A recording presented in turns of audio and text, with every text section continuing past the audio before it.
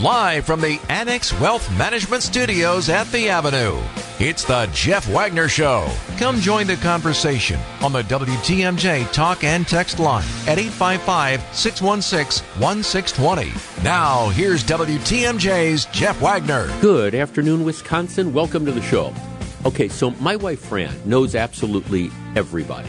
She managed an extremely popular restaurant in the North Shore for about 30 years and then another extremely popular restaurant in the West Bend area for 5 years. And she just knows absolutely everybody.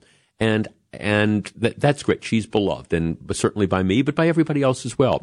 So I've come to grips with the fact that it doesn't matter what I accomplish on the radio show. Our producer Tommy today was saying, "Hey, this is cool. I just saw this week that the program was named like the number 4 mid-market radio show in the country." I say, "Yeah, that's kind of cool." It doesn't matter about any of that because the truth is, I'm always going to be Mr. Fran. Hi Jeff, nice to see you. Where's Fran? We can be walking through an airport in Frankfurt, Germany. Fran, nice to see you, Jeff. Fran. We can be walking down the street, Duval Street in Key West. Fran. Oh, hi Jeff. So I'm cool with being Mr. Fran. The thing that sometimes happens though is you have trouble keeping track of things because she knows so many people. And this morning she comes up, and this is our conversation to start the day, and it's kind of a fun way to lead into a very serious topic. She says she got her car broken into. And I said, "Who's she?" And Fran says, "Gail." And I said, "Who's Gail?" She said, "You know Gail. Gail lives across the street from Angie." Well, we probably know about 10 Angies. I said, "You got to help me more than that. You know so-and-so's daughter, Angie." "Oh, okay. Now I'm kind of narrowing it down. She used to work for me at, one of the restaurants." "Oh, okay. Now I know exactly who you're talking about." But it's sort of like, all right, I have to go through this whole process to figure out who we're talking about. But now I know the lady. But here's the story. She apparently was attending a show last night in, wait for it, downtown Milwaukee, parked her car on the street, and it was not a Kia or a Hyundai. It was it's sort of a higher end foreign car. And in the car, she comes out after the show. The car it's not stolen, but I'm looking at pictures of it now. It's vandalized. Somebody took, I don't know, baseball bat, tire iron, battering ram, whatever, kicks in the passenger side window of the car, and then just gets inside the car and, is looking for valuables, I would assume at some point, kind of ransacks the car and then leaves it. And apparently the story is there's a number of other cars that were on the street that had the same thing happen to them. I don't know what they're looking for. Money in the glove compartment, guns. I don't know what they're looking for, but it's you go to see a show, park your car on the street, you come out, car is vandalized. And again, several cars in the block had this happen to them.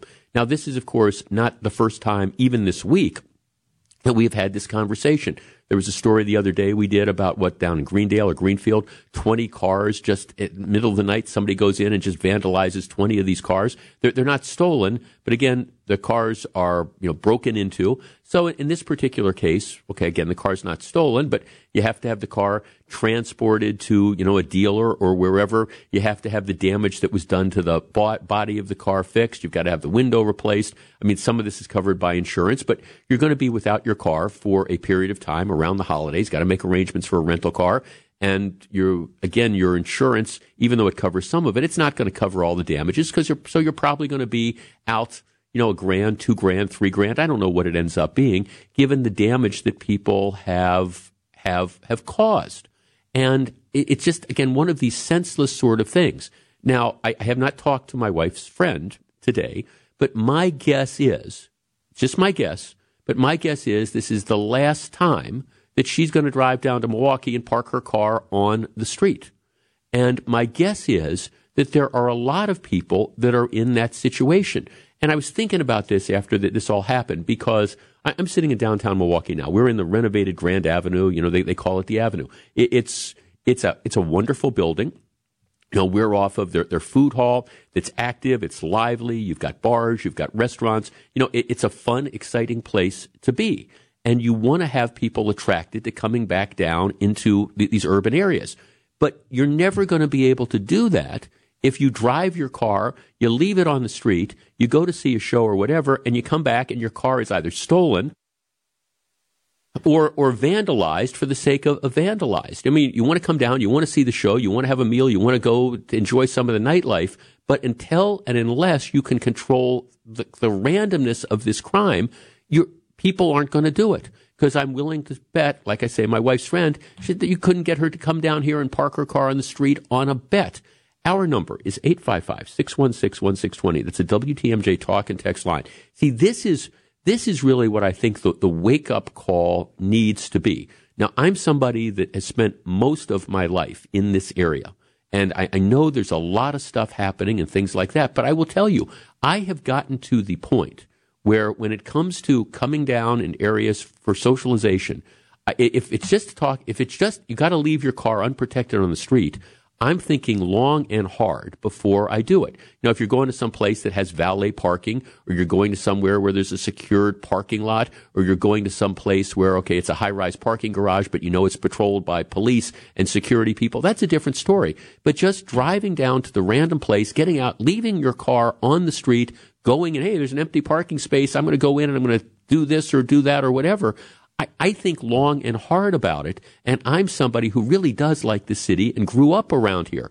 I've got to imagine that what is going on, the randomness of this, and the fact that seemingly this happens on a regular basis, and my guess is, if it hasn't happened to you, you probably know somebody or know somebody who knows somebody who's had precisely this happen to them. And until we get a handle on this, you're never going to see the growth in this city. You're never going to see it realize its potential.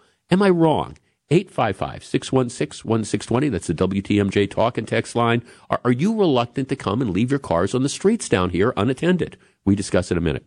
855-616-1620, which is the WTMJ talk and text line. Okay, a friend of my wife's, somebody she used to work with, down here last night attending a show. I don't know which show it was. Comes out, finds she's got a car, got a nice high-end car. That car and a number of others in the area vandalized, window broken out, damage to the exterior door because they're pounding on the door or whatever, damage to the interior of the car. And again, the car's not stolen, but it's in a situation where now you got to take it in, you've got to have it fixed. My guess is there's no way this lady comes back down and parks that car in downtown Milwaukee. And I think you're going to see a repeat of that. One of our texters says, well, I can't believe it's $3,000 worth of damage. Well, you see the pictures, it probably is, but that doesn't make it, if that's a really dumb response. If I don't care whether it's $500 worth of damage or $2,000 worth of damage, you come out, you find your car vandalized, chances are you're not going to want to repeat the experience. Our number, 855-616-1620. That's the WTMJ talk and text line. Jeff, I have a cousin who grew up around 35th and North in the 60s and the 50s. He now lives in Sussex. Sorry, nothing worse than having a frog in your throat. Tell you what, let me let Tommy line up the calls back in just a second. Let's take a quick break. 855-616-1620. Let's start with Wally in Oconomowoc. Wally, you're on WTMJ. Hey, Jeff, you're right on the money. I'm another graduate of Nicolay, Glendale resident for many, many years, grew up in the area. We don't park on the streets anymore. We were down at the Rep to see the Christmas Carol last week. We go in indoor parking. I really don't even want my wife going down there anymore, Jeff. We got to do something to change the mode of operation here. And there's got to be the police. I know they're limited in what they can do, but there's got to be some consequences to these crimes that these kids are committing right now. We had a beautiful city. It's still beautiful, but people are staying away from it, and you know why. Well, yeah, thanks a lot for the call, Wally. And you're exactly right. This is why I come back to, I talk about this all the time. It's what we call the broken windows theory of law enforcement, and it's fallen out of favor because of the defund the police crowd. The idea that little stuff makes a difference, and you've got to enforce the little stuff to stop the big stuff from occurring. And this is exactly this. If this was just a one-off thing, somebody drives down there and somebody vandalizes their car, okay, that's not going to discourage people. But this is not a one-off thing. This is a regular occurrence, whether it's cars that are being stolen on a regular basis, or just the random vandalism. And, again, I have this texter saying, well, it's probably not $3,000 worth of damage. I think you're wrong, but who cares? Doesn't matter. Let's say it's $1,000 worth of damage. You come out, you find your car has been busted into, you find your stuff has been rifled through. You're wondering, did anything get taken out of the glove box? Whatever. It doesn't make any difference. You're not going to come back. You've got a lot of different choices as to where you can go to eat or shows or whatever. And here's the bottom line. You're never going to turn around a city. You're never going to turn around a city and bring people back as long as you don't have the crime problem under control. And we just don't have that here. Jeff, my wife and I were helping my brother-in-law renovating a historic Cream City brick home on 1st and Vine in the early 80s. He had no garage, and when we stayed with him, our sleep was often disturbed by sirens. No way would we even attempt that on now. Jeff, we went to the Bucks game on Tuesday night. My husband said, should we drive? I'm like, no freaking way. We live in Bayview, and we took 3 Ubers that night. Jeff, we wanted to take my daughter and her husband to a Bucks game while they were visiting for Thanksgiving, and I couldn't do it because I'm afraid to park our car in Milwaukee. It's sad. Well, I don't know that it's afraid to park your cars in Milwaukee. Like I say, I come down to Milwaukee all the time, but I am very, very conscious. Where are we going to park? Am I just going to put this on a street and hope for the best, or alternatively, I'm going to find that lot. Those are the types of things. Am I going to find valet parking, etc.? Those are considerations now. And if you don't think that affects the decisions that people make when they're making a decision to come and spend money, the city fathers just need to wake up with this. And again, in an isolated situation, somebody got their car vandalized, big deal. Well, it's not an isolated situation. It happens on a regular basis. Greg in Pewaukee. Greg, you're on WTMJ. Good afternoon. Good afternoon. How are you doing? I am well, thank you, sir. What do you think? Well, I've practiced law for many years. I graduated in 1976. I'm still practicing. I had an office down in Milwaukee on Water Street, right near the public market. Real nice, active area during the day. And one day last April, I got off of work and I thought, you know what, I'm going to do the river walk because it's nice. And I put my briefcase in my car in a surface lot right next to my office. I got back at about 6:15. Window was smashed in. My briefcase was missing. Oh. I called the Milwaukee Police Department right away. Sorry, sir, we're very busy. We'll get to you when we can. I waited for an hour and 25 minutes, and 5 times I saw squad cars drive right past me on Water Street. And finally I called in disgust, and I said, what's going on? Well, why don't you just come down and make a report? And I'm thinking, this is crazy. Yeah. This is crazy. Yeah, we had somebody break into our, constantly steal from our office building. And finally, one day, one of our paralegals saw the guy because we had seen pictures and they shared pictures. He chased the guy down, tackled him. They held him until the police came. And then we made a complaint. And later on, we found out they weren't going to prosecute. The number of break-ins to offices in the city or in that area dropped by like 90%. So we got the guy, right? Right. But you've got to we need beat officers back on the street or something to stop the small crime. In New York, they did it. Mayor Cook did it years ago, and it stopped all this stuff, and it made New York a model city. Greg, thanks for the call. I couldn't agree with, and I appreciate the testimonial. It is a big deal that impacts on quality of life. And look, and I understand.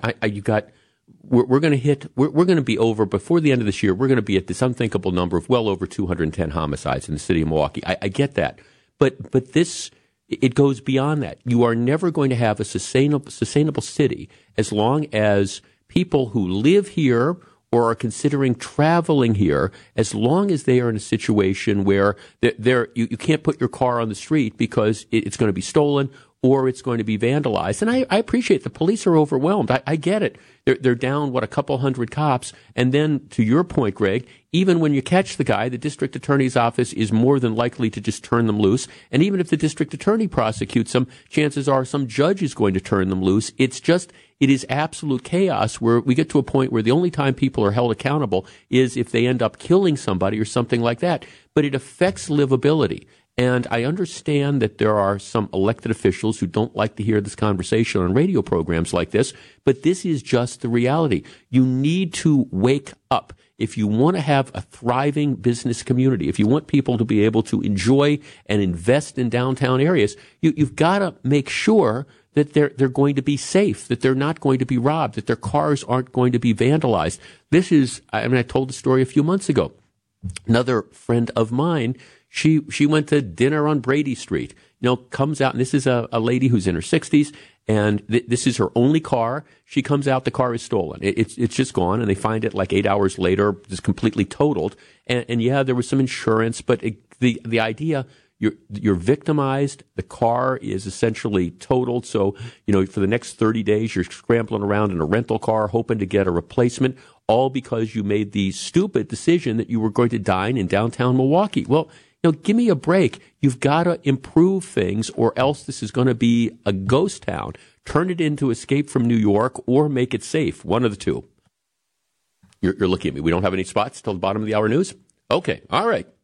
Okay. Well, we'll keep going. 855-616-1620. That's the Accunet Mortgage talk and text line. Let's see, Jeff, I am a frequent downtown Milwaukee visitor, season tickets to MU basketball and a Milwaukee rep for decades, always park on city streets. I've never had a problem. I feel very safe. The fact that there are so many people downtown is in itself a deterrent. Car break-ins happen everywhere. A few incidents do not make this downtown crime-ridden. Well, okay. That's an attitude to have. I think that's sticking your head in the sand and trying to pretend that there's not a problem. Jeff, while there are many people responsible for this mess, the District Attorney John Chisholm is the main culprit. Well, that's a problem because, again, you will never wave juvenile car thieves into prison, into adult court. Minor vandalism, car theft and stuff is treated, essentially it's treated as a get out of jail card free. And that's just the reality of that. Jeff, if they could find the resources, maybe a large undercover operation by the police department, maybe that would slow crime. Yeah, I think that there's, an element of that's out there. Jeff, I used to go to Chicago for their Christmas market. I won't do that anymore. Right? This problem is not unique to Milwaukee, but if you want to pretend that it's not a factor, that, this is isolated, it's not happening a lot, well, talk to all the people who have their cars broken into on a regular basis. Jeff, I will not go to the city, born and raised there, until people in mass avoid Milwaukee in general. No one will do a thing. It's the visitors' dollars that speak the loudest. I hope it does not come to that point. That's my point. All right, WTMJ breaking news time, 12:30 p.m. I'm Jeff Wagner. Coming up next, Cry Me a River. I'll explain. We'll discuss.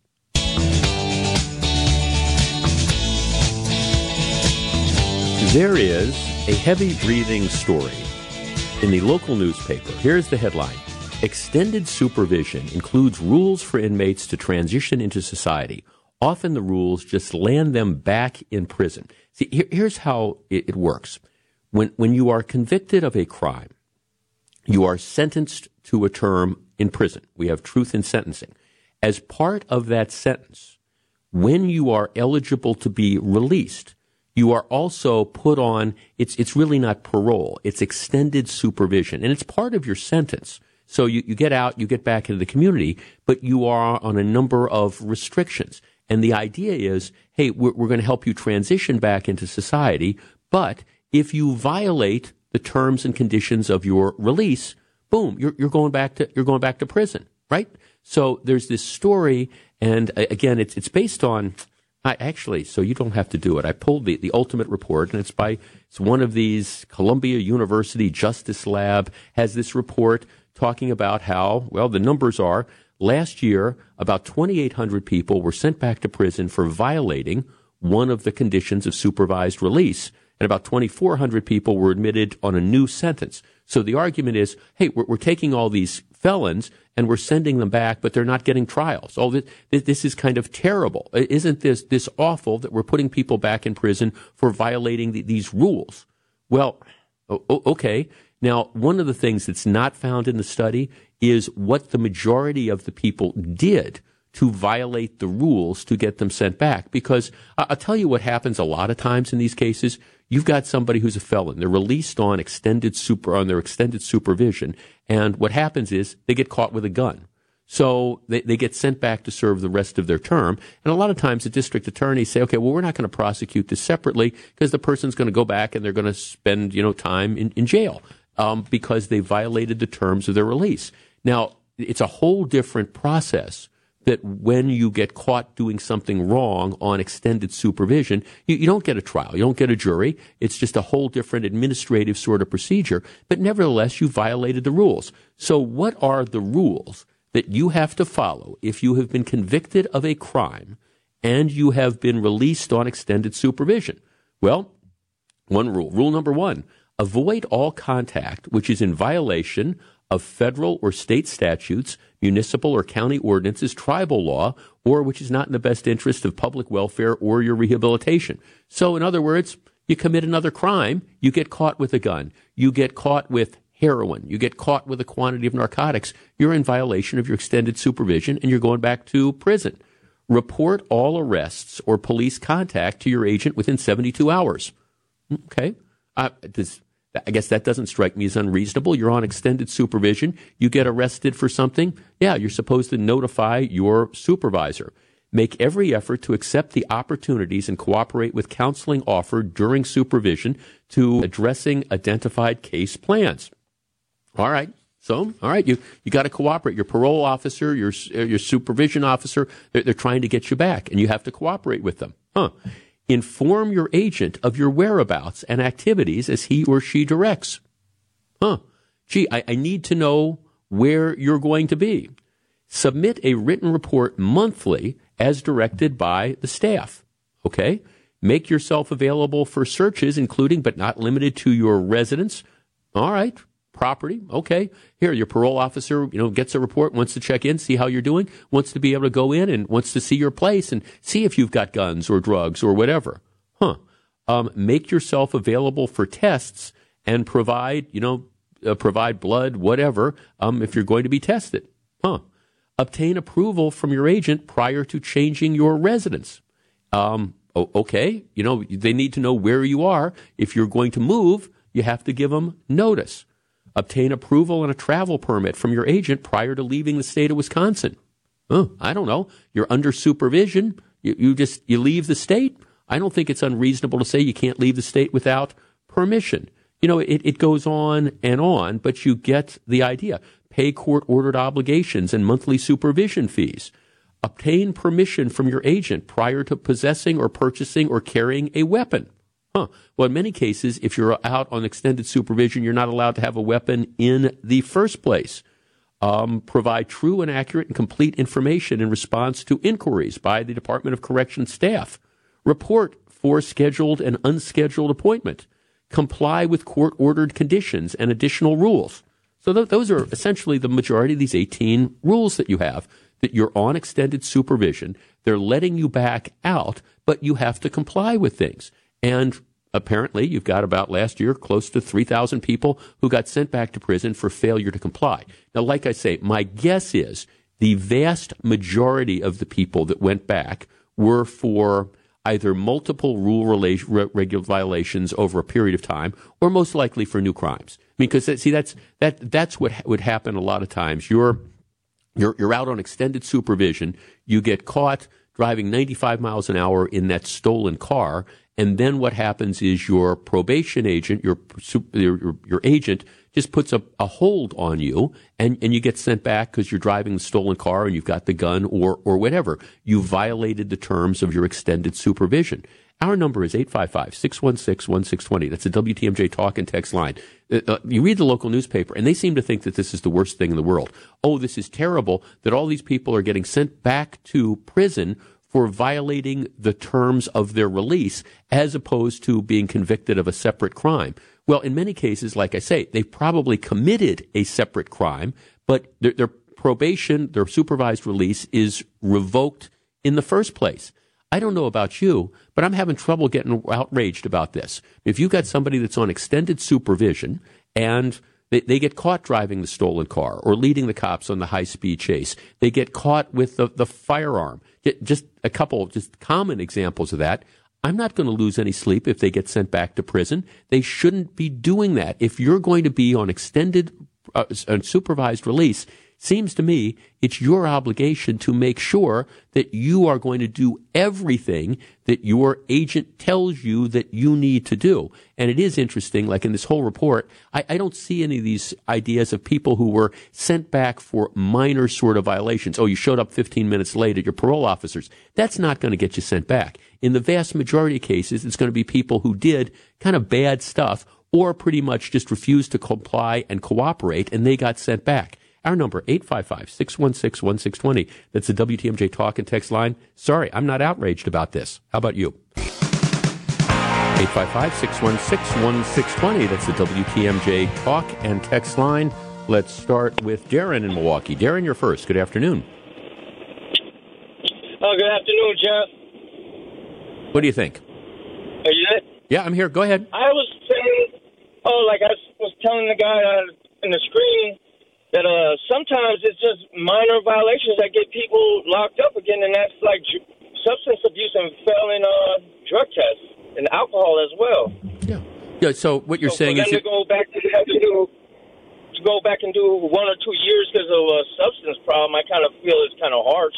Well, I don't think there's too many people that let's take your example. Right, you get drug tested, and let's say you test positive for cocaine, just for the sake of argument.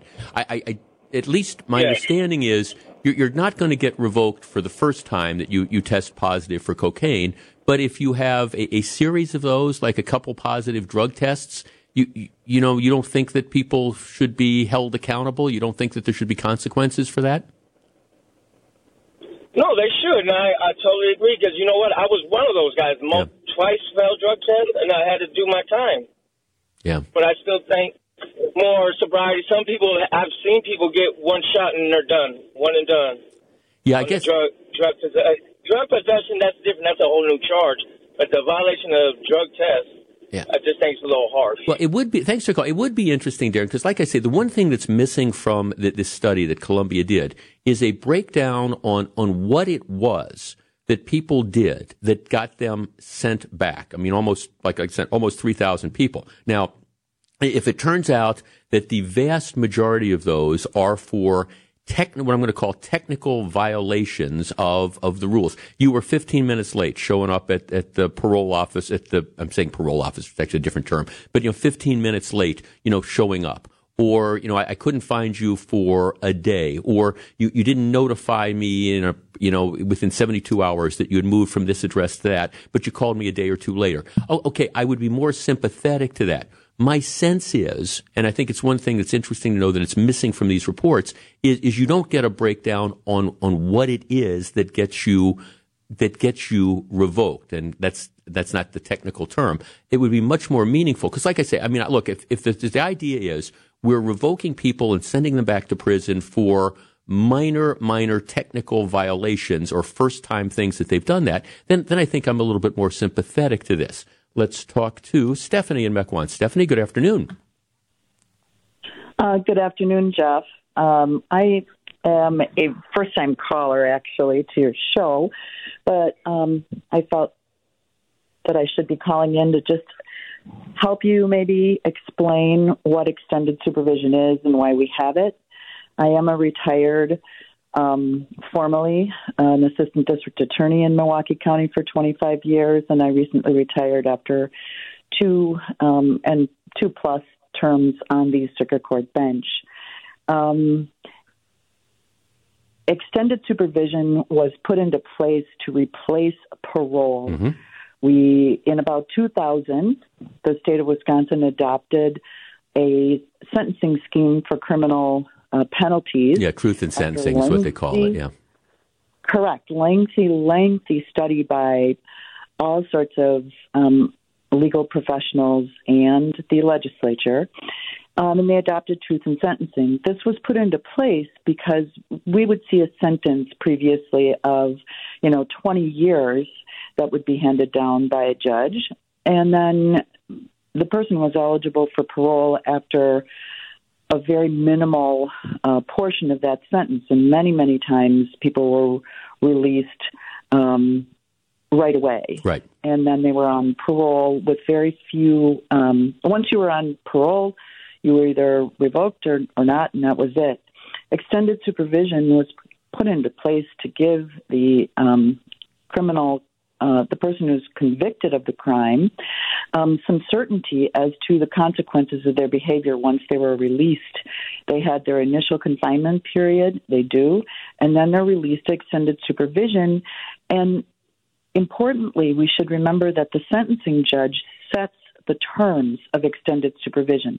There are lots of administrative rules that the Department of Correction imposes, but the judge sets the rules for extended supervision. And I myself have tailored, in every case, individual rules particular to each person and what their needs are and what the needs are of the community to be kept safe from this person once they're released from prison. So also, these are people that are only coming out of prison. Extended supervision is not for misdemeanors. Right. These are all felons who are coming out of prison. And they are given the rules at sentencing by the judge, and they're given the rules again by the Department of Correction. What I take issue with the article is that it makes no mention of the administrative process that's involved to revoke someone. The agent puts in a violation report and may take the person into custody. The agent many times will offer, to your last caller's point, an alternative to revocation, a drug treatment program, a counseling scheme, some kind of therapy, cognitive behavioral therapy. Those are often offered to individuals to participate in to address their behavior on extended supervision prior to going to the step of revocation. Yeah, Stephanie, let me ask you. My sense is that for people that get revoked, that get sent back, in general, right, would I be fair to say it's not for technical minor things? Normally, it's either something significant like committing another crime or possession of a gun or whatever, or a series of rules when they've been put on different programs and they've failed repeatedly. That's kind of my sense is what happens in the real world.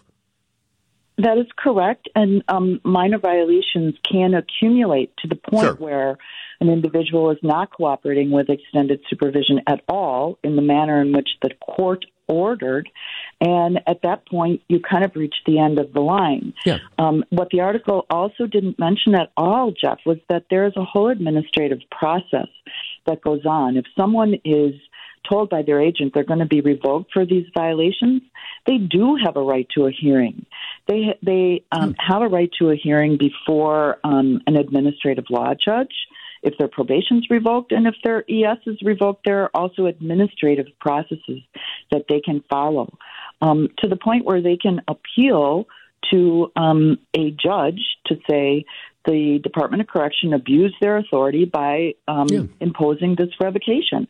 So the article was rather misleading, I felt, in that it implied that the department is revoking people for minor violations on a whim. Yeah. When these are things that could be addressed. And that's what I wanted to comment on. And I think that's very, and I appreciate your perspective as somebody who worked in the system, because that has always been my sense as well.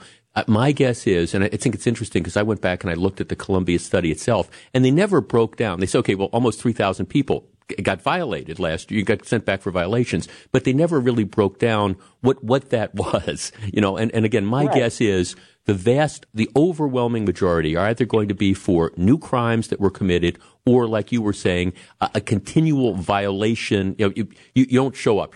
Your officer says, I got to see you Tuesday at 3:00, and you don't show up week after week after week. At some point in time, they don't have any other alternative if you're not going to cooperate.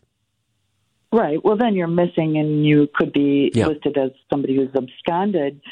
Now, in because I've been a judge for a long time, you do have to weigh both sides. All of this scheme assumes an adequately funded Department of Correction. Yeah. It assumes that there are adequately funded options and alternatives to revocations. I presided over, of my 13 years on the bench, I was the felony presiding judge in Milwaukee County for 5 of them. I presided over a homicide sexual assault calendar only for about 6 years of that. And there are many, many times that I was faced with a situation where I had someone who wanted to participate in an alternative to revocation, someone who wanted to go to counseling, wanted to go to drug treatment, wanted to go to therapy, and the waiting list is literally, years. Yeah, got it. So we can't talk about penalties and incarceration without talking about adequately funding the backside. Right. When people re-enter our community, they do need support. And let's face it, as you've pointed out on your program, we are not locking people up for stealing a car for the rest of their lives. I mean, that's just not the goal. And it shouldn't be that case. The goal. Stephanie, thanks for the...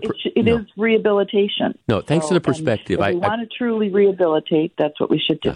Judge, thank you very much. I appreciate it. Got to let you go, so I'm kind of up against the clock. But I do appreciate the perspective, and I guess that's sort of the point that I was making. If I would be much more sympathetic to this issue if the numbers said that you have a lot of people who are being sent back to prison after being released for committing serious offenses, if they're being sent back on trivial, minor sort of things. I don't think the evidence supports that. I think that, generally speaking, just like I say, you got to work to get yourself thrown into prison. I think generally you got to get work to get yourself sent back and have your extended supervision violated. And candidly, like I say, if there's somebody on extended supervision that gets caught with a gun or gets caught with 2 pounds of heroin or whatever, or gets caught in a stolen car engaging in reckless driving, or doesn't report to their parole officer or leaves the state or whatever, I'm not going to be sympathetic. You know what the rules are. A lot of great stuff coming up in the 1 o'clock hour of the program. Don't go anywhere. Live from the Annex Wealth Management Studios at the Avenue, it's the Jeff Wagner Show. Come join the conversation on the WTMJ talk and text line at 855-616-1620. Now, here's WTMJ's Jeff Wagner. Good afternoon, Wisconsin. Welcome back to the show. Hey, if you follow me on Twitter, it's at Jeff Wagner 620. I was kind of motivated after my conversation with our about this whole idea of, we're sending too many criminals back to prison because they make technical violations of the rules. And we were talking to retired Judge Stephanie Rothstein just a couple minutes ago, and the piece in the Journal Sentinel gives the impression that, all these people who've been released on extended supervision, which is a euphemism for parole, but it essentially functions the same way, are being unjustly sent back. And the numbers in this study, and I reviewed the underlying study, it doesn't support that. First of all, I think, as Judge Rothstein made the point, the article doesn't mention the due process rights that people have. It's not just automatically, you don't show up you're 15 minutes late for an appointment and you're going back to prison. And secondly, it makes no reference, nor does the study, of the 2,900 plus people, felons who were released on extended supervision, who got sent back to prison, what was it that the majority of them did? And I'm willing to bet that the majority of them, it was not a technical minor violation of the rules. It was, you got a gun. If you're testing positive for drugs, it's probably a multiple positive drug tests. You've absconded, things like that. And but before you get outraged about this, I think there's a lot more information that people need. All right. Some decisions are hard. Some decisions are not. And this is one where, in my opinion, the decision is really easy. Bulldoze. Is bulldoze one word or 2 words? I think bulldoze is 1 word. Right. My producer Tommy today agrees. Bulldoze is 1 word. The Mitchell Park Domes. Can I see a show of hands? First of all, who has been to the Mitchell Park Domes? All right. Hands going up all over the area. Okay. Keep the hands up for a minute. Who has been to the Mitchell Park Domes in the last 5 years? That sound you hear is just arms going down right and left. Not all arms. There's one over in the corner there. Okay, you were back there. I got it. And, oh, that lady really far in the back. Yeah, you were there. Look, here's the deal. The Mitchell Park domes, they were built the first one was built in 1964. And it's a wonderful horticulture exhibit. You've got the 3 domes. You've got like 1,800 plants. And it's a perfect spot for the occasional grade school field trip. Maybe this event, maybe that event. But the truth of the matter is, as far as a major tourist attraction, it doesn't work anymore. Its time has come and gone. Now, that would not necessarily be a problem, except that, again, being built in 1964 with 1964 construction materials, the thing is starting to fall apart. And you had the stories a couple of years ago where big chunks of concrete were falling down. Well, you can't have a horticultural dome and people not be able to walk into it because chunks of concrete might fall off. The estimates to repair/replace the domes are about $65 million. And maybe you could do it for 55. More likely it's going to be 75 or 80. But you're talking about an incredible expense of money. And needless to say, Milwaukee County is, for all intents and purposes, broke. Milwaukee County they're already saying that unless there's some new influx of money, by 2027, they're not sure where they're going to have the money to support the park system to begin with. That's the park system. As I've said before, the safety building in downtown Milwaukee, it's the minute OSHA walks through there, I think it's a better than even chance and bet that they're going to close down the safety building. It's a huge hazard. You have all these other needs that are there. And if you were to say to me, Jeff, well, I like the domes, and this was nice, and I remember I went there as a kid, and it's a nice option for people to have, I'd say, fine, except you got to put in 50, 60, 70, 80 million dollars to make them something that's going to be viable for the next 50 years.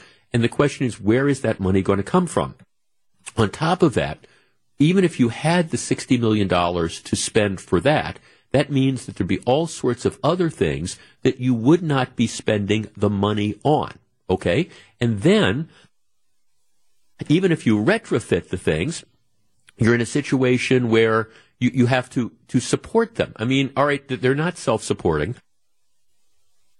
They're never going to generate enough money to pay for themselves. So what do? Do you say, okay, we're not going to put money into the zoo because we want to support the domes? No, here's the bottom line. They were great in their time, but it's time for them to go. 855-616-1620. What do you think? 855-616-1620, which is the WTMJ Talk and Text line. Look, I'm going to read a couple of these texts in a minute. I understand that there's some people who love the domes. That's okay, but there's not a lot of you. That's just the reality. In addition, not everything that's old is historic. Things have lifespans. And the domes were built the first one I think was built in 1964, and they're built with 1964 building styles and structures. And so, that makes them, going on 60 years old. They need major renovation. And the question is, do you take the money that we don't have? Because again, Milwaukee County is broke. Do you take that money that you find from somewhere? Do you pull it out? Okay, so we're not going to support the zoo anymore. We're not going to support the swimming pools. We're not going to fund the parks.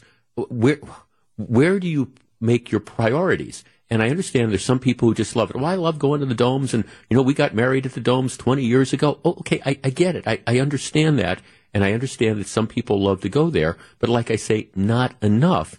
And we just don't have... We have to make decisions at some point in time. And I think, and this is what the county board is coming to, they've just passed a new resolution where they're doing another study, and it's like everything is on the table. But unless somebody's got an idea with where you're going to get $65 million and how you're going to justify spending it on rebuilding the domes versus a lot of other things, it seems to me it's a complete and total non-starter. Joel in Fredonia. Joel, you're on WTMJ.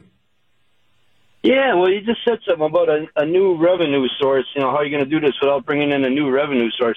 If you look around the county, and I've been the length and breadth of Milwaukee for decades, right? There's huge swaths of land down there. I'm talking probably some places over 100 acres that they're doing nothing with. You know, this is an entity that owns tractors. You know, you could be training people, you know, bringing these kids into the domes, getting them into horticulture and different kinds of, you know, urban farming kind of careers, right? And then, you know, pursuing this, can you imagine? You got all kinds of problems with the drivers down there. Teach these kids to drive a tractor. You know, I mean, God, get something done. It's put them to work. There's your answer. You know, there's your answer to a lot of them problems. I mean, you know what a bushel of soybeans goes for these days? It's a lot. Yeah, okay, but $14. I guess I'm not following, Jerry. How does that, Joel? How does that relate to the domes? I mean, the domes are the domes are tourist attractions. I mean, how do you What do we do? What do we do with the domes? Start out with the kids in school, and that's been a common thing. Get them in there. You know, I mean, get them in there. Send them there. Let them spend a day there. It's a beautiful place, and get them into. You know, train them up in the agricultural pursuits. You know, there's all kinds of opportunity for work. I mean, farmers, big farms, you know, north of Milwaukee need workers. They need help. You know, the city itself needs revenue. You just made that point several times. You got a whole bunch of land laying there doing nothing. Well, I'm sorry. I'm still not following this. I tried to give us another chance.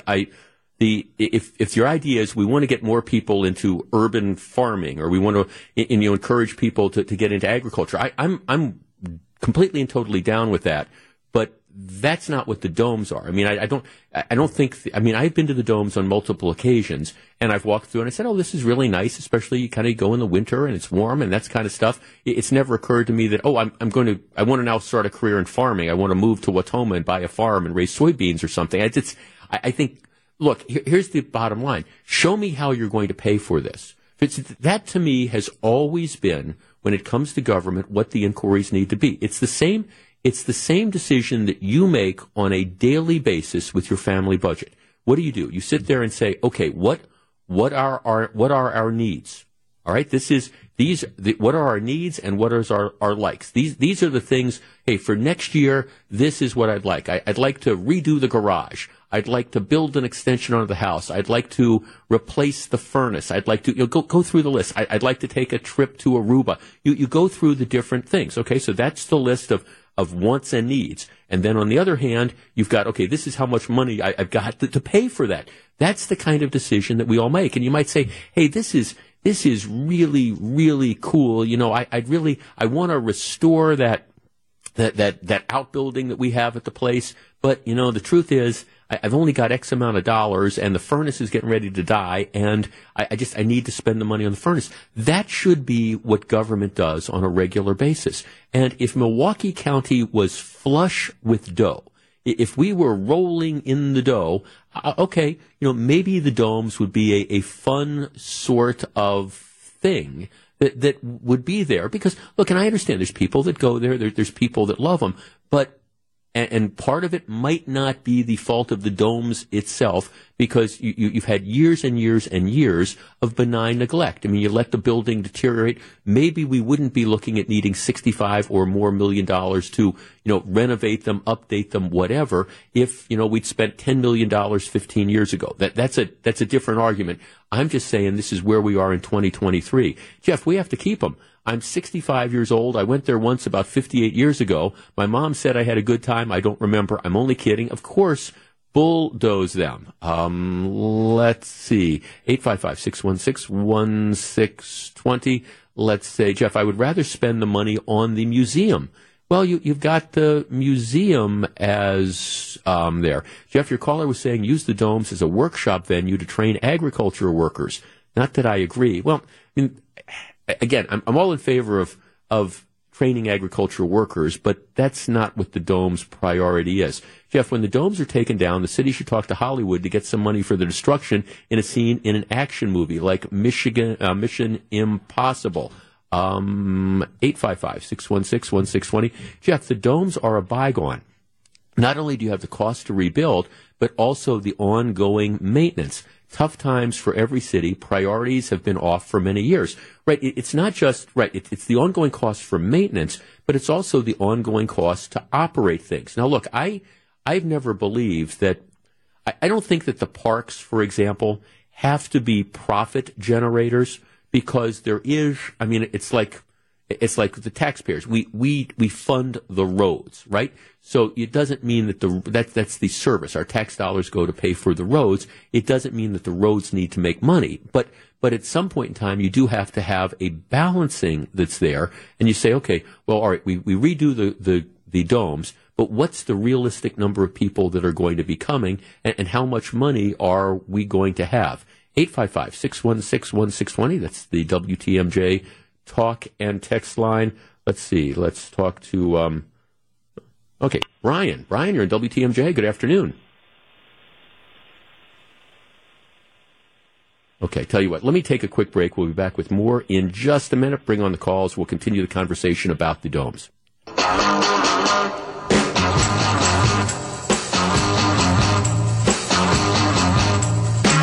855-616-1620. Let's start with Randy in West Dallas. Randy, good afternoon. Randy. Hello. Hi, Randy. Good afternoon. What do you think? Hi, Jeff. Merry Christmas. How Same are to you, sir. I am well. What do you think? Bulldoze the thing? $65 million bucks? When it comes to the domes, I think they're great, and once they're gone forever. So I would try to find a way to keep them any way possible. One thing that for a revenue source that I think would be great is, I'm tired of like kingmakers when it comes to politics, and if Eline would put up some of his money and do it, or the Bucks owner, they bought it for $500 million or $500 million. Now it's worth $2 billion. They got money coming out of their ears. Or the Pettits, I know they're kind of gone now. Pettits are gone. Well, it's always, thanks for look. Here's the bottom line. If there is some philanthropist out there that's sitting on $30 or $40 or $50 million that wants to make that investment, I'm all open to it. But here's the reality, that there's all sorts of needs that are out there in this community, and you have to make tough decisions. And I hate it whenever I talk about this topic. I mean, people think you hate the domes. No, look, I just haven't been there in ages. Most people haven't been there in ages, and you have to prioritize stuff. And like I said earlier, if we were rolling in dough, if we had millions and millions of dollars sitting around, and you're trying to say, okay, well, this is important for the culture of the community, and it's an important cultural treasure, and we need to figure out a way to save it. We had all this money. Oh, okay, that's fine. But you've got the museum that's raising money. Now, if there's a way that they can figure out how to, again, go into some public-private partnership and get private individuals who are willing to come up and put together millions and millions of dollars, I'm open to that. But I haven't seen that coming through over the last several years. And if the question is, we want to keep this because we've always kept it, so let's divert money from other things. Let's take it away from the zoo. Let's take it away from the park system. Let's take it away from this or that or other to try to fund the domes. I'm saying I just don't think that's an active and good use of priorities. All right, WTMJ Breaking News time, 1:30 p.m. from the WTMJ Breaking News Center. Here he is, Mike Spalding. And I'm Jeff Wagner. Coming up next, there are good ideas, Mike Spalding. There are bad ideas. There are stunningly bad ideas. And then there is this idea. I will explain and we will discuss.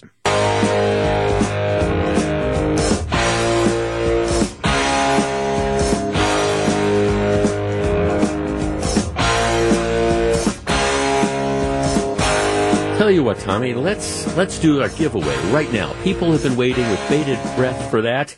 It is Wisconsin. It is December. Christmas is fast approaching, a week from Sunday, and that's why I'm here with the Wagner Holiday Shopping List. This week we are giving away, we've been doing this all week, gift certificates from our friends at the Wisconsin Bed and Breakfast Association.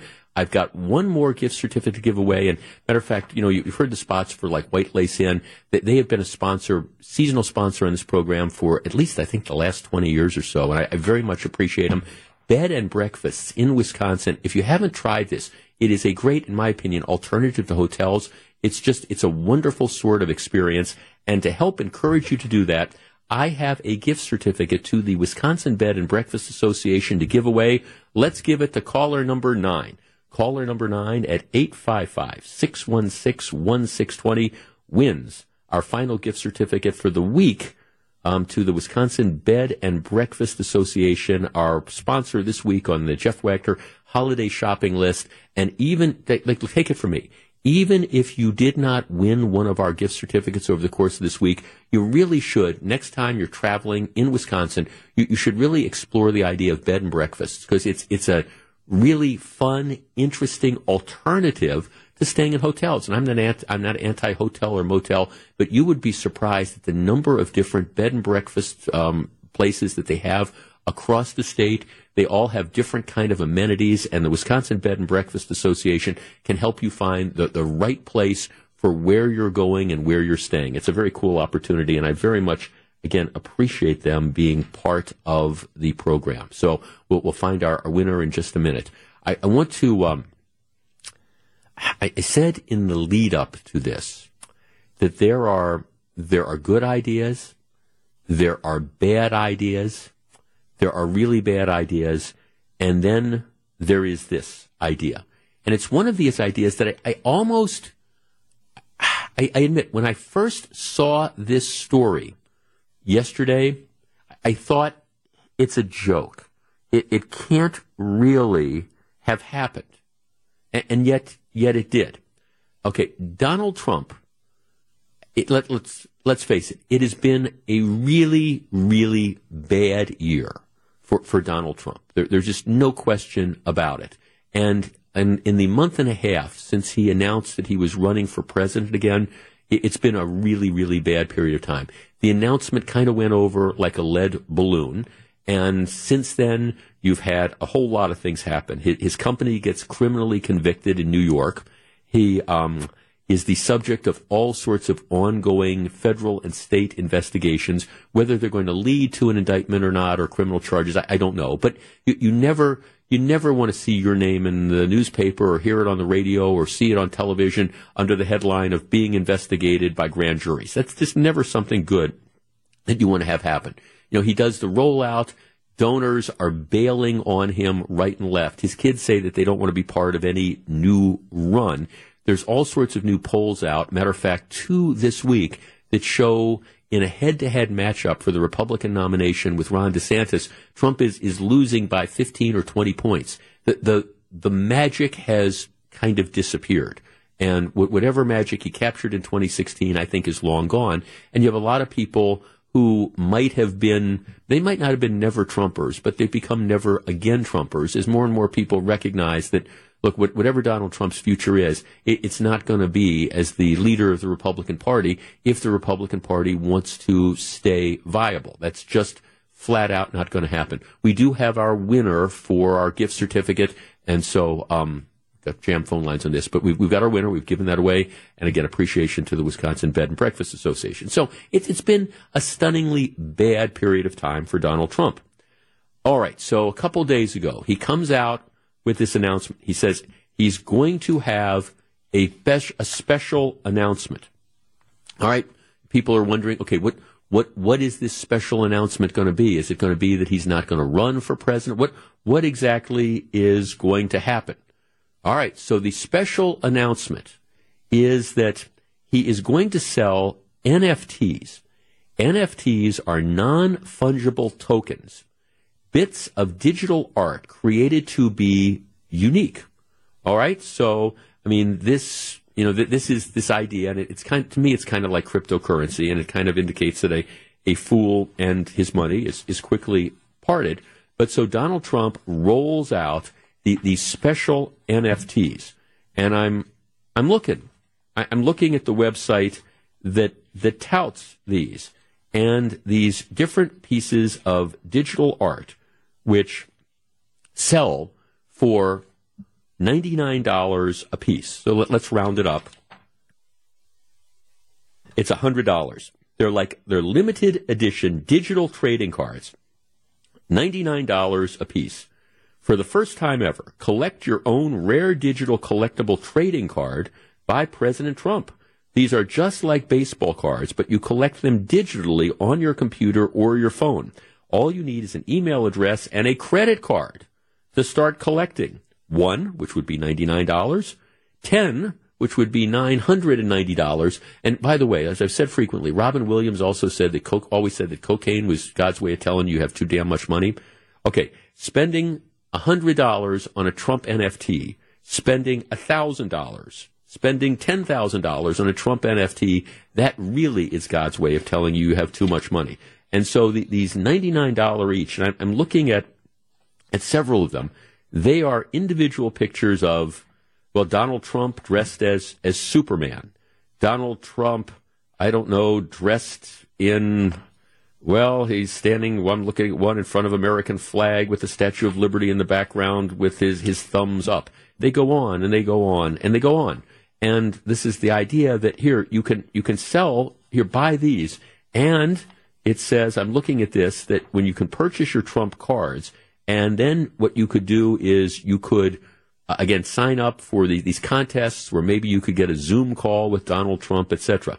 Each Donald Trump digital trading card has a unique pre-assigned rarity. Some will be one of ones, the only one in the world, while others will be limited to 2, 5, 7, or 10 copies. No Donald Trump digital trading card will have more than 20 copies in existence. Our number, 855-616-1620. That is the WTMJ talk and text line. What in the world is going on? What in the world is going on? And who in their right mind, number one, if they're running for president, who in their right mind would think that this is a good thing to try to, I don't know, convince people that maybe you should be reelected president? Number two, who would spend money on this? 855-616-1620. And yes, one of our texters points out that according to the website, they're sold out. Yeah, I know that's what the website says. I don't know if they're really sold out or they've just kind of pulled them off the market. Even Steve Bannon says, of all places, Steve Bannon says, I'm done with these stunts. All right, hardly presidential. Does it demonstrate that once and for all, Donald Trump really is nothing but a grifter who's willing to try to do anything he possibly can to cash in on his name? And I guess I'm not necessarily surprised with that. I'm just maybe surprised that he's willing to do it this cheaply. I mean, it's one thing to sell yourself. It's another thing to sell yourself for $99 a piece. 855-616-1620. We discuss. The world has gone crazy. Okay, so yesterday, Trump rolls out big special announcement. It's Donald Trump trading cards, but they're not even physical trading cards. They're like these NFTs, non-fungible tokens. And so you get a computer-generated picture of Donald Trump in a Superman suit, or Donald. I'm looking at some of these. It's shaking my head. But here's the other thing about this. Now I'm looking at the thing. Former U.S. President Donald Trump's NFT digital trading card collection sold out early Friday. According to data from OpenSea, at the time of this writings, the collection is now it's now worth about $1.8 million. They say these cards that sold for $99 now you can sell them for $230. Some selling for much higher rates. So they say that these things sold out. There was a limited edition, proving to me that P.T. Barnum was exactly correct. There is a sucker born every minute. But beyond that, who does, Donald Trump does this. Who does this if you want to be considered to be a serious sort of politician? If you serious, so I think that's really the question here. First of all, has he completely and totally gone over off the rails? And secondly, is this just another one of these sort of shameless efforts to try to make a little bit of money? And if you're going to be a whore, $99 a piece, how much money could this possibly have generated to embarrass yourself by, here, I'm going to send a trading card of myself dressed in a Superman suit? The world, and then there's people that are buying this. My advice would be, if you're one of those people that bought this for $99 and you can sell it today for $230, my advice would be sell it, do not look back, because yes, maybe it'll go up a little bit higher, but at some point in time, this is going to crater. You just know that it's going to crater. 855-616-1620. Let's talk to Bob in Waukesha. Bob, you're on WTMJ. I lost Bob. Oh, okay. 855-616-1620. Jeff, play the promo video. Laser beam shoot out of his eyes. Must be a scheme to help pay his legal expenses. Yeah, it's the Superman costume that he's in. There's like laser beams. They're exactly right, coming out of his eye. Jeff, they look like they were photoshopped by a fifth grader. Jeff, grifters gotta grift.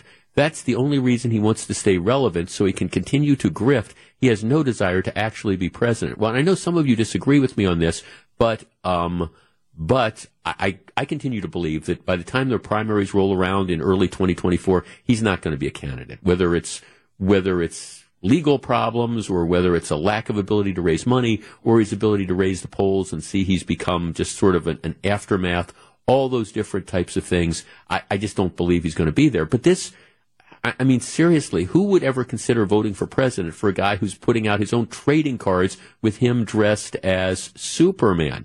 Jeff, not trying to be snarky, but I'm truly wondering at what point do Trump voters start to feel embarrassed by their support? He did some things as president that his supporters loved, but I believe there are hundreds of other Republicans who would have done the same thing without the embarrassment and shame of Donald Trump. Well, at this point in time, yeah, I mean, I think that's the case. Jeff, this is about as valuable as Packer stock, which, of course, it's your way of supporting the community. Jeff, I thought this was a joke at first. I had to check the calendar to see that it was April 1st. He truly has jumped the shark. Well, I think there's an element of that. Jeff, I think Donald Trump has officially lost his mind. Jeff, I knew it would happen at some point, and it just proves that Trump officially has gone off the deep end. See, I think back to all the different former presidents. Okay, I'm thinking back to former presidents in my lifetime. Ronald Reagan. All right, Ronald Reagan retires. Can you imagine somebody going to Ronald Reagan and saying, Mr. President, who's been retired for 2 years, here's the deal. We want to come out with Ronald Reagan trading cards. And we're going to dress you up in a cowboy outfit, and we're going to dress you up as Superman. Can you imagine Ronald Reagan's reaction to that? Can you imagine either President Bush's reaction to that? Can you imagine Barack Obama's reaction to that? Bill Clinton? Well, Bill Clinton might have thought, well, maybe that might be a good idea, but Hillary would have reined him in. So that just wasn't going to. But who in the world, after being the leader of the free world, would just whore themselves out in that particular fashion? Let's talk to Jim in Cedarburg. Jim, you're on WTMJ. Good afternoon. Hey, Jeff. Thanks for taking my call. Yes, sir. How are you? I am well, thank you. Okay, you want to buy one of these trading cards for $99 or $230 or whatever? Nah, I'd rather open up my baseball cards with the bubblegum in and see who I get for next year's Rookie of the Year. I think it'd be by Brett. Anyway, I just thought it was funny, Jeff, that you mentioned the P.T. Barnum analogy there, too, because I don't know if you're aware of this or not, but even before before he became president, there was that series that was out by, I believe it was the History Channel, of The Men Who Made America. Right. And the one episode that Donald Trump is in is the episode with P.T. Barnum, where he takes the elephant across the bridge, to show that the bridge was safe for people to travel across the Mississippi River to get to St. Louis. So just kind of funny. I mean, always been a sharp, that's the same one with showing how they, the medicine men went around the country scamming people. And that's what his whole career has been about. I guess I just see, here's the deal. Here's the Wall Street Journal. Trump's NFT digital trading cards bring in millions of dollars. And let's let that one linger out in the air for a minute. Trump's NFT digital trading cards bring in millions of dollars and GOP ridicule. Money from the former president's latest business venture will benefit him and his partners, but not his 2024 campaign. I mean, at some point in time, I guess the question, and they say that this sale generated $4 million. Okay, first of all, it's, again, who would spend $99 for one of these things, or maybe more? But secondly, do you have absolutely no self-respect at all? I mean, that's the question. Jeff, people have to seriously ask themselves, is this the best choice for president?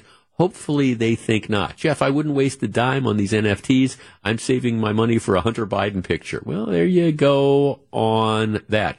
Jeff, best quote I've read, and this is from a QAnon guy, I can't believe I went to jail for this guy.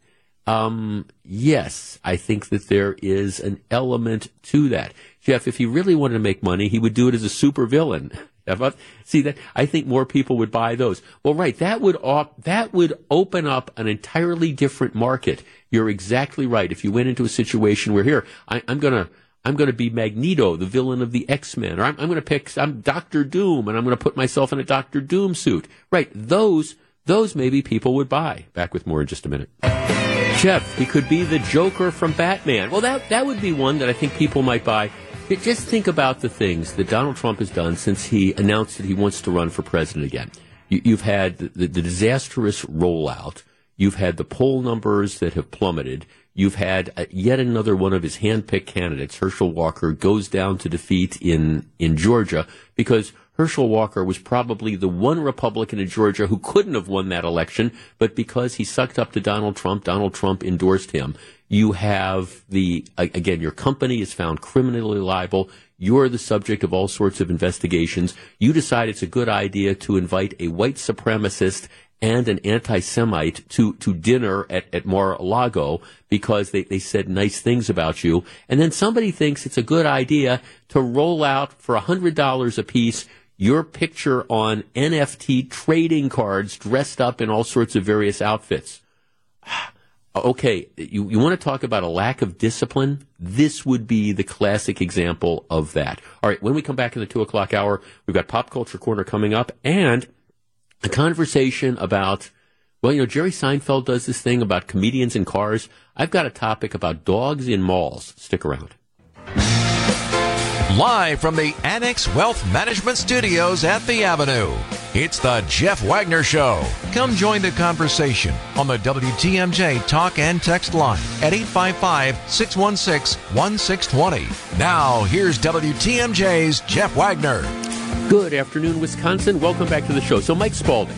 Yes, sir. I have been wrestling with the idea of what to get you and some other people around here for Christmas. And I appreciate your contribution to the program, and we had a very, very successful year, and I'm the front guy for that, but a lot of you've been a contributor to that as well as a number of other people, and I've been just kind of racking my brain as to what you get. Do you give cash, or is that kind of tacky? Do you go get a good bottle of bourbon or a 6-pack of beer or something? How is that? But I've now come up with the perfect idea. Are you going to tell us, or is it going to be a surprise? No. I'm going to tell you. All right. What do you think? One of these Trump NFTs, $99. And it's not even a trading card. It is a digital representation of Donald Trump dressed as Superman. Well, there's a number of. There's Donald Trump dressed as a cowboy. Donald Trump dressed with sunglasses in front of something that says Trump World. But $99. Well, some are more than $99. How about that? If you were to get that as a gift. Oh, there better be bourbon attached to it. Something, cold beers or something along those lines. Yeah, can you? These things sold out. They say, and of course you have to take everything with a grain of salt. But they say he sold $4 million worth of these things in one day, and and now they're on the secondary market. Now these weren't marketed as securities because you have to do all sorts of things, and they say these are just collectibles. But obviously people are buying them to hope to resell them. So they say that if you bought it for $99, you could find some fool to spend $230 on it today. Really? Well, you know what? Given all the Bitcoin stuff and the cryptocurrency we've talked about over the past 4 or 5 months, I'm not surprised whatsoever. I can't say I'm surprised. But can you imagine getting a gift? What did you get? Well, it's not even like a comic book or a physical baseball card. It's a digital rendering on the computer. It's a non-fungible token. Yeah, at least if it's a physical card or a comic book, there's some tangible thing you can have. No, if I'm like, hey, Merry Christmas, Jeff, by the way, open your phone and check your email. That is what I don't want to hear on Christmas. Okay, so, all right, the cash would be acceptable, bourbon would be acceptable, beer would be acceptable, the Donald Trump NFT, no. Okay, no, all right. All right, try to cross that off. We'll see how other. I actually, dear friends of mine, Alan and Patty, they spend the winter in Arizona, and so they're driving to Arizona. She just texted me, Patty, and said, "We've been listening to you on the app, and I can't believe that Donald Trump would do something like that." And I'm like, "Of course, Patty. I mean, you can never be surprised. I mean, the best indicator of this is Steve Bannon, who is crazy." Just flat out crazy. Steve Bannon says this is nuts. And that's when you've got Steve Bannon telling you that it's nuts, it's kind of like having Madonna lecture you on morals. It's just like, what? The world has gone completely and totally crazy. Somebody says, who is to say Trump didn't buy all those cards up to drive up the price? Nothing. You put nothing beyond me other than who would spend this money? And you do say a fool and the money are soon parted. And look, I'm fully expecting to get this text about somebody saying, well, I bought this and Jeff, you're just a fool because don't you realize I bought this for $99 and this is going to be worth $1,000 pretty soon and I'm going to be the one that's laughing. And those are the same people that invested money in cryptocurrency or whatever and just lost every dime they have when this FTX thing, this exchange went belly up. If you want to spend your money that way, that's fine. But as I just said in the last hour, and I just sent out a tweet with a link to this story. Again, Robin Williams also always said that cocaine was God's way of telling you that you had too much money. Buying an NFT of Trump dressed up as Superman, that's kind of in the same category. Let us switch gears. There are two types of people in the world, and I fully acknowledge this. There are pet people, and there are people who just don't understand other people's fascination with pets. Now, if you are a regular listener of this program, you know I am a pet person. One of my very best friends in the world is my 7-year-old dog, Sasha, who I've had since she was, just a couple weeks old. And this is one of it's sort of funny because Sasha loves my wife, Fran, but Sasha really loves me. I'm her dog. Sasha waits for me to come home, and it's great. Other than the fact that every once in a while she wakes up at 3:30 in the morning and has to go out, but that doesn't happen all the time. But in general, she follows me around. She's my pal, and I adore this dog, and the dog adores me. And I look forward to going home at night, not only to see my wife, that's always great, but I also, Sasha's never hacked off at me. Sasha's just always happy that I'm there. Sasha doesn't have a list of honeydew things to do. Sasha is just thrilled that I am there. And I enjoy it. When we go on short vacations, we don't take her with us. We have a friend of ours, Sister Pat, who up in West Bend, who takes care of her, and Sasha likes to stay there. But Sasha's always glad when we come back. When we go for longer periods of time, we take her with us. Now, I don't, as a general rule, take her out and about to things like shopping centers and stuff. But one thing I do notice is that when we're, for example, in Florida, you go to a lot of places in Florida. Now, a lot of the shopping malls are like outdoors. They don't have the traditional shopping malls and stuff. But you would be amazed at how many people are walking around with their dogs. That's just... That is the thing. People have dogs, and people bring their dogs, and they've got them on leashes and stuff, but they're in the stores. The dogs will, if you're sitting outside at a cafe or a restaurant, the dog will be there. And it's just, and I'm sure for some people that's off-putting. For me, it's like, oh, what a cute dog, and it makes me miss Sasha if she's not there with us. Now, I'm bringing up this story because there is a front page story in the Wall Street Journal today. Malls welcomed dogs. The results have been rough, R-U-F-F. Retail centers adopt pet-friendly policies. Ha, ha, ha, how cute that is. All right, so here's the deal. It's talking about, malls right now are desperate to revive foot traffic after years of losing customers to e-commerce, right? So malls are trying to do everything they can to create things that are going to attract people to the malls. And this story is about one of these large mall operators across the country, Pacific Retail Capital Partners, 22 malls in 12 states. They already have 6 pet-friendly centers and plan for a 7th next year. And what they're talking about is these malls are welcoming to pets. They actually create rest areas in the malls where you've got plastic grass and stuff. So if your pet needs to do its business, you can take them in there. But they think by making these malls pet friendly and encouraging people to bring their dogs to the malls, it's going to have a positive impact on mall traffic. And I guess they think that for every customer that might be turned off by the fact that, hey, I'm going to go there and there's going to be somebody walking their dog, that there's going to be more people, maybe 2 customers who are going to say, hey, I'm inclined to go to Mayfair Shopping Center because it's pet friendly and I can bring my dog along with me. Now, I think a lot of the places where you're seeing this are kind of like warmer climates where people are out and about more with dogs, but not exclusively. For example, I'm looking at a mall in Norwich, Connecticut that's done this. I'm looking at another mall in Troy, Michigan that's done this.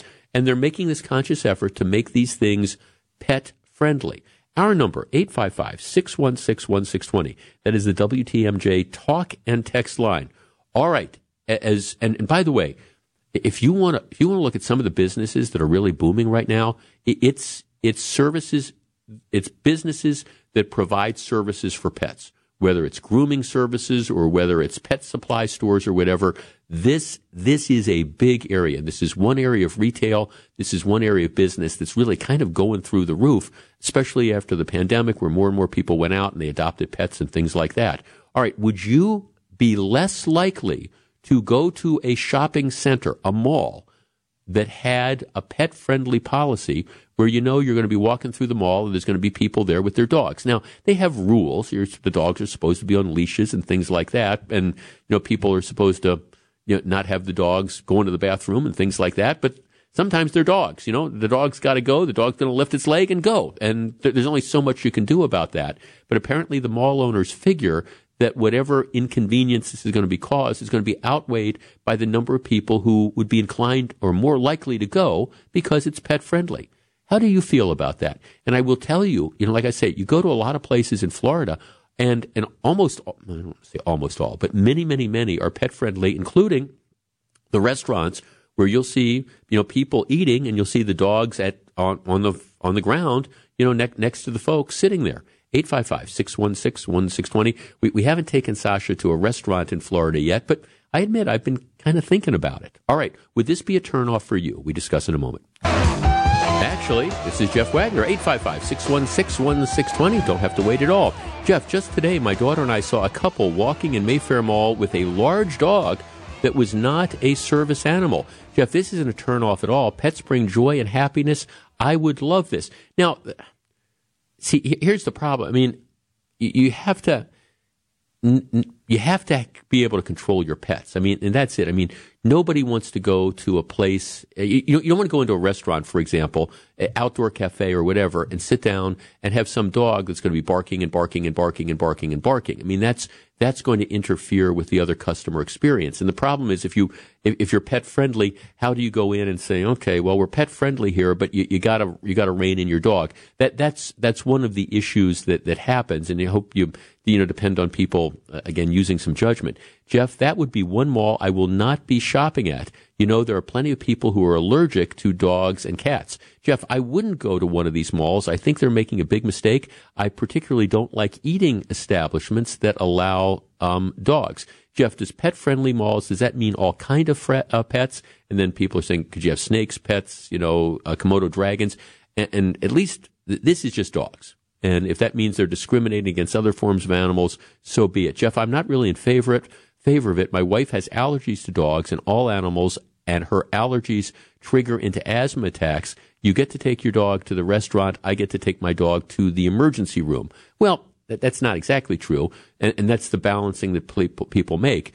If the place allows pets and you're allergic, you're not going to be going to that restaurant. So the restaurant owner is making the balancing act that by being pet friendly, I'm going to bring more people in to dine, then I'm going to turn off by people who have, again, this case, it's the allergy, because then you're not going to go there, or people who just don't like to be around dogs for whatever reason. Okay, 855-616-1620. Let's start with William in East Troy. William, you're on WTMJ. Good afternoon. Good afternoon, Jeff. Love to hear you talk about pets. My dog is she's about 20 pounds, Cairn Terrier, and she's my co-pilot. We go with her everywhere.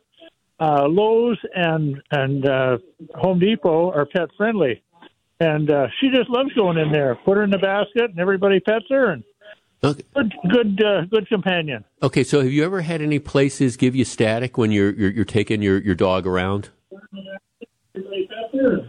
The only one was there was a hotel in Miami Beach, and they wanted an extra $400 for an extra $150 for a stay at night.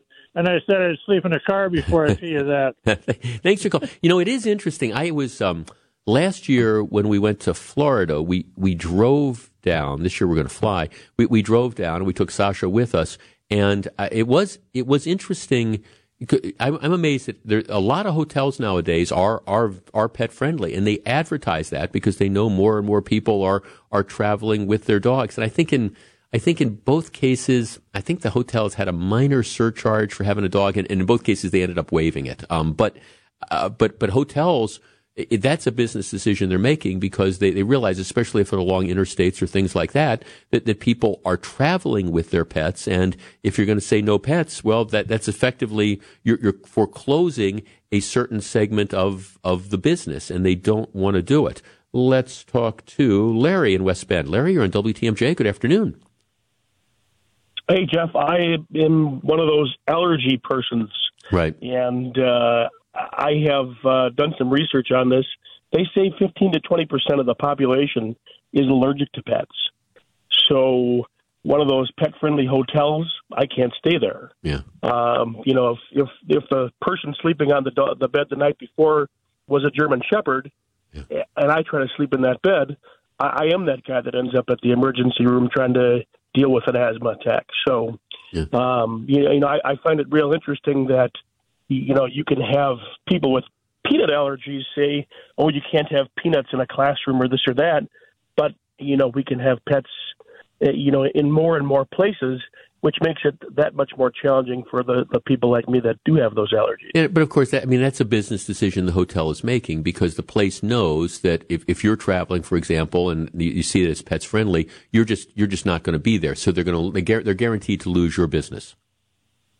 Absolutely. Yeah. No, thanks for see that, and that's the balancing. I mean, I guess my position is, and I come at this from the perspective of a pet owner. My perspective on all this is, I think you have to do that balancing act and figure this out. I think it's probably a net positive as more and more people have, for example, as more and more people have pets.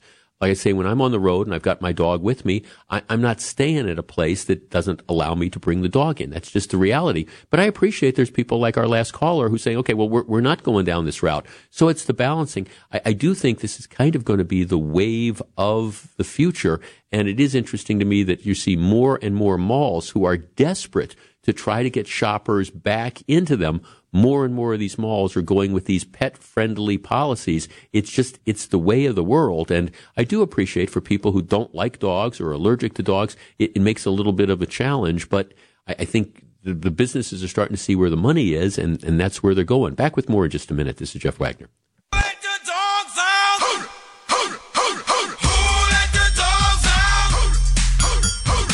So Mike Spalding, we were talking about like dogs and malls and stuff. My late wife, she was a very, very successful attorney and stuff, and she liked to shop and buy stuff. And I never said anything, with the exception of one time, right after we got Sasha, and she's like a 6.5 pound Pomeranian. She was real tiny back when we first got her.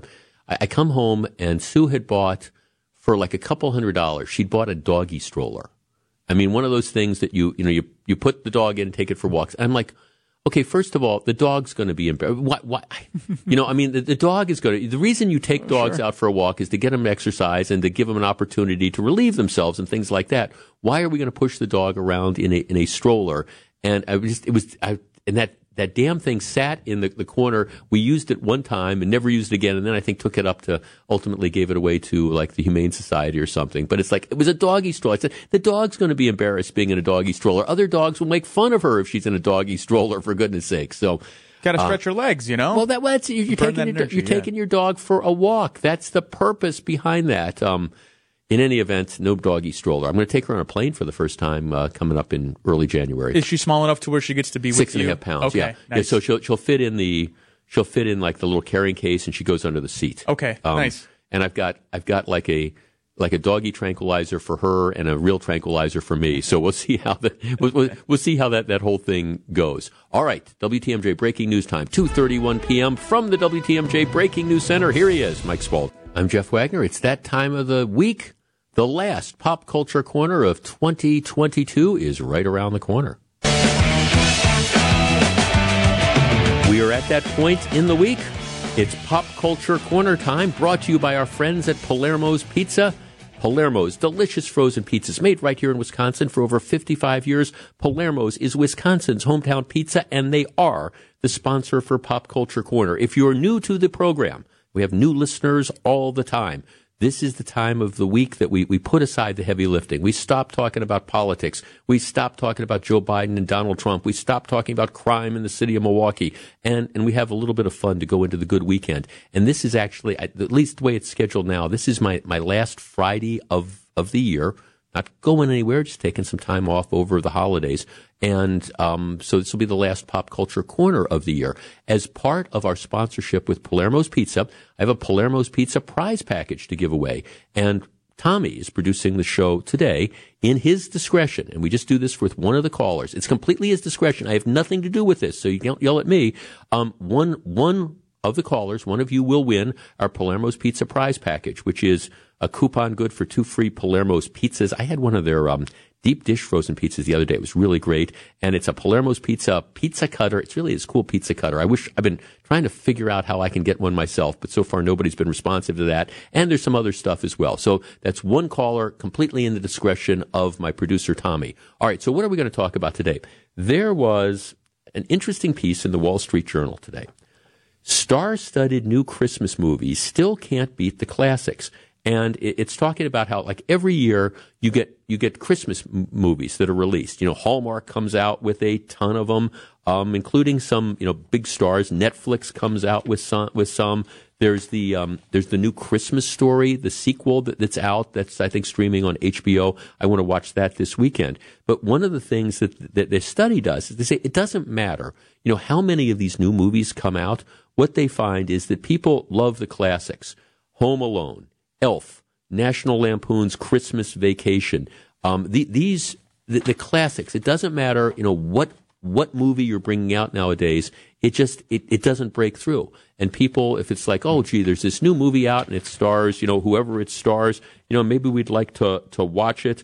Lindsay Lohan has a new movie out, Falling for Christmas. It doesn't matter. What they find is that, it's the standards. It's the traditional one.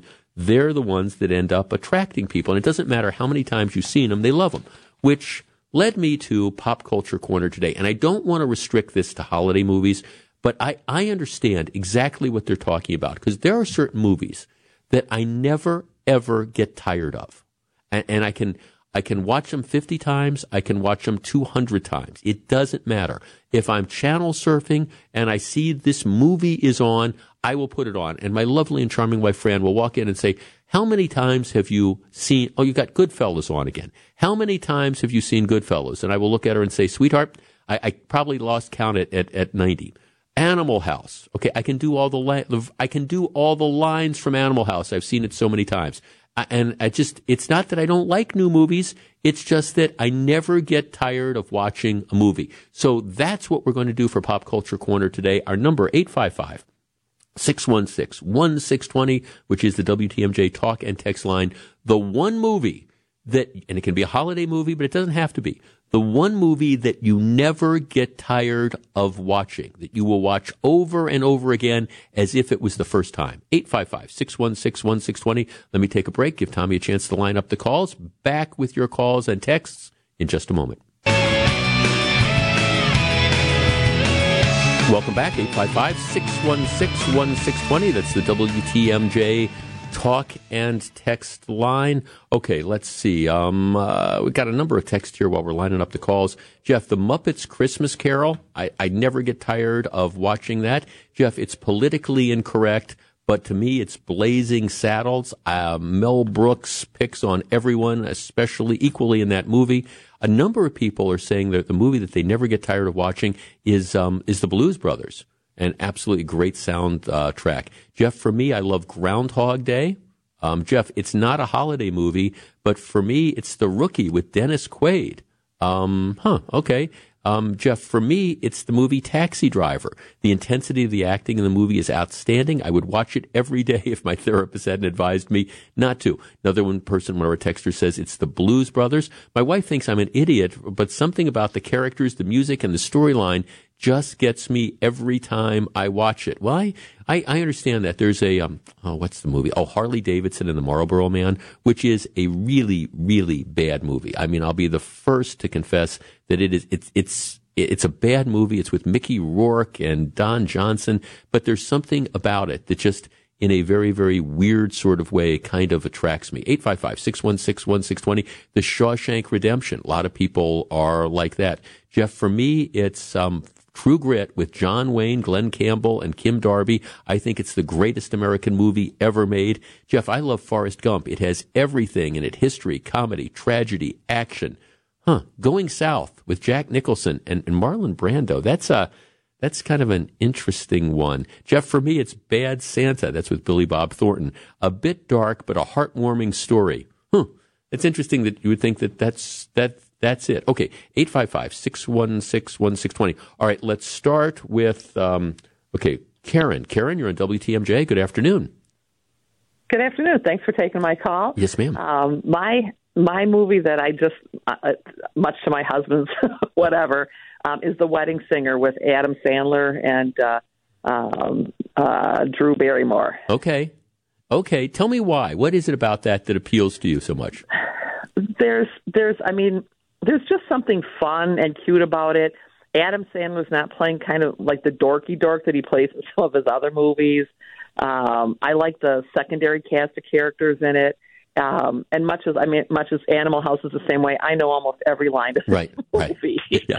And it's one of those kind of things that you walk in and your significant other just kind of looks at you and says, "Are you watching this again? Isn't there something else up on?" And I get it, but you either get it or you don't. Karen, thanks so much for the call. And my producer Tommy says you are the winner of our Palermo's Pizza prize package. So thanks for participating this week. I am. Okay, good. Enjoy the pizzas. They're great. Thanks a lot. 855-616-1620. And, of course, Pop Culture Corner presented by our friends at Palermo's Pizza. 855-616-1620. We're moving through calls a little bit slower today because we've got a little bit of a problem with getting them up on the screen, a technological problem that we will certainly work through. Jeff, for me, it's Rudy. Well, Rudy, that's I think one of the things that makes people watch movies over and over again is, of course, that if they're feel-good sort of things. Now, again, like one of our texters said, they like Taxi Driver. Well, Taxi Driver is many things. It's not a feel-good type of movie, but it's a well-done movie. The Godfather, I think, would be one that would lump it in. One of our texters says Dirty Harry. I love Dirty Harry, and especially the first movie. The sequels I'd sort of lost interest in. But Dirty Harry would be one that I never get tired of watching. But I think a lot of the feel-good movies, the movies like Rudy and things like that, that would be those you can really see how people like to watch them over and over again. If we're talking about holiday movies, the Sound of Music, and I know that's not necessarily just a Christmas movie per se, but I think that's one of the movies that people just never get tired of. Jeff, for me, it's White Christmas. Yeah, I love White Christmas. I love it. It's a silly, stupid story. There's no question about it. But, Rosemary Clooney and Bing Crosby and Danny Kaye, you can't go wrong with that. Jeff, it's an awful movie, but I love to watch Christine over and over again. Jeff, the movie for me is It Happened on Fifth Avenue, and also The Big Chill. Yeah, The Big Chill would be one of those movies as well. I was just thinking, William Hurt, who, of course, played one of the main characters in The Big Chill, he passed away this year. That's, whether it's the soundtrack, if you are of a certain age, The Big Chill is one of those that you just relate to a lot. Let's talk to, Jeff, for me, it's Christmas Vacation. I never get tired of watching that. Or it would be The Big Lebowski. Yeah, you can't go wrong with that. Jeff, for me, it's The Bishop's Wife. Yeah, the original one with Cary Grant. The new one, not so much. Here's one after my own heart. Somebody texted in and says, Miracle on 34th Street. Yeah, that's the original black and white Miracle on 34th Street. This is one that the other night I was, it was on one of the cable channels, and it was like 1:00 in the morning, and it came on, and I knew I shouldn't do this, but I started watching the thing, and next thing I know, it's 3:00 in the morning, and I'm still watching it. And I know how the movie turns out, but it doesn't matter. It's just, absolutely outstanding. Let's see. Jeff, for me, Miracle on 34th Street. Also, George C. Scott in A Christmas Carol. No question. That's pretty good. Let's talk to, Tombstone.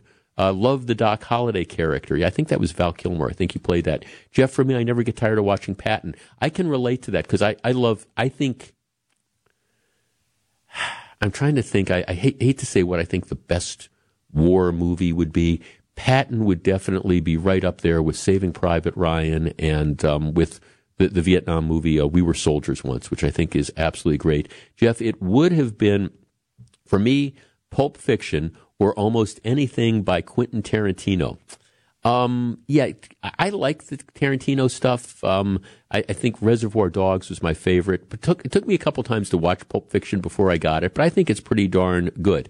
Jeff, for me, it's Point Break, the original version of that. Jeff, the two movies I watch every time of year are My Cousin Vinny and Crimson Tide. My wife says I've seen both of them a million times. Well, there's no question about that. That's Jeff, for me, the movie I watch all the time, Miracle on 34th Street. I cannot get enough of it. Jeff, I know the words and the storyline by heart. Shooter with Mark Wahlberg. Action, action, action. Here's a classic. Jeff, for me, the movie I never get tired of is The Wizard of Oz. Yeah, all right, there, you've got that. Jeff, I like watching One Flew Over the Cuckoo's Nest. That's, of course, Louise Fletcher, who played Nurse Ratched in that movie. She passed away this year. The Back to the Future series. Yeah, the first one, I love. The second one I thought of Back to the Future was kind of dark, and the third one I thought was just absolutely outstanding. Jeff, for me, the movie I never get tired of watching is The Poseidon Adventure with Gene Hackman. Much better acting than Titanic. Yeah, I wasn't a fan of Titanic. I might have been the only one that didn't like that. Let's talk to Gene in Milwaukee. Gene, you're on WTMJ. Good afternoon. Good afternoon, sir. How are you? I am well, thank you. Merry Christmas. The movie you never get tired of watching. It'd be Grumpy Old Men and Labyrinth. Grumpy Old Men with, that was Walter Matthau and Jack Lemmon, right? Yeah, I've been to Wabasha. I've been to Wabasha, so I kind of got a feeling for that one. Thanks for, of course, I'm a huge fan of both the late Walter Matthau and the late Jack Lemmon.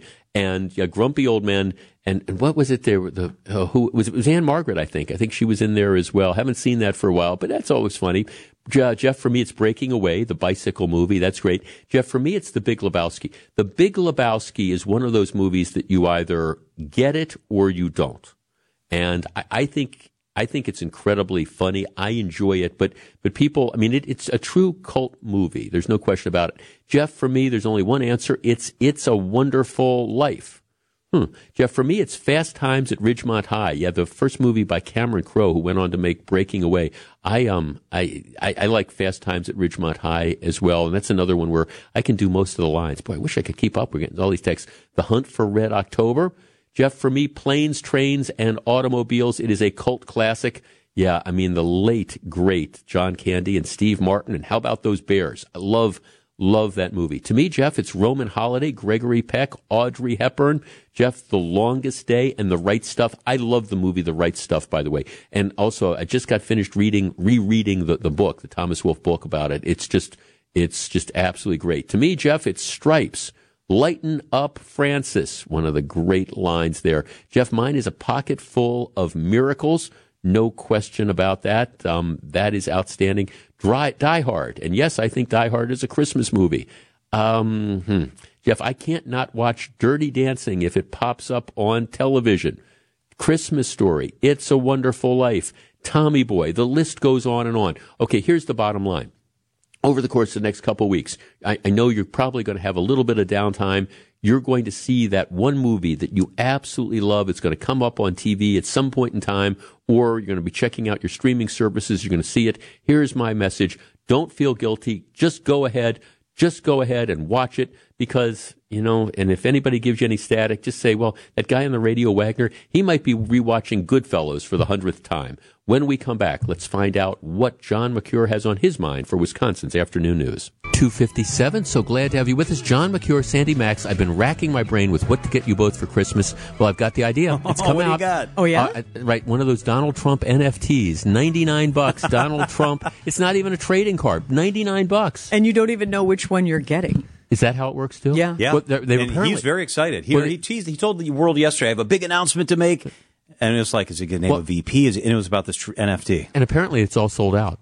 Yeah. That's what it is. It is sold out. How can it sell out? They're virtual. They're digital. But they've got a limited number. So it is sold out, and they're now Darn saying... it, then we're not going to get one from you. They are now saying that people who paid $99 for them, if you want to sell them on the secondary market, you can get $230, which proves, as I said before, Robin Williams always said that cocaine was God's way of telling you have too much money. Nah, Trump NFT? This is it. That's the way you can tell? Exactly. What do you got coming up on the big Jeff, show? a couple of things. We're going to dive into a couple of things that are important to Wisconsinites, but I don't quite understand. One of them is the cannibal sandwich, eating raw meat with onions on rye. I'm hard out on that, but a lot of people are really into that. Hard pass with me, too. Me, too. Yeah. Done. No. Ugh. So we're going to open up the phone lines on that. Wait until you hear how much meat is sold for these sandwiches at one very popular local meat market. So we'll dive into that this afternoon. Also, Miss America. Is Miss America still relevant? You can't even watch Miss America on TV anymore. Most people didn't even know it was happening yesterday. So we will talk about Miss America, who, of course, is Miss Wisconsin this year. That part's really exciting. Yay. So we dive into that and a whole lot more. The news is up next on WTMJ.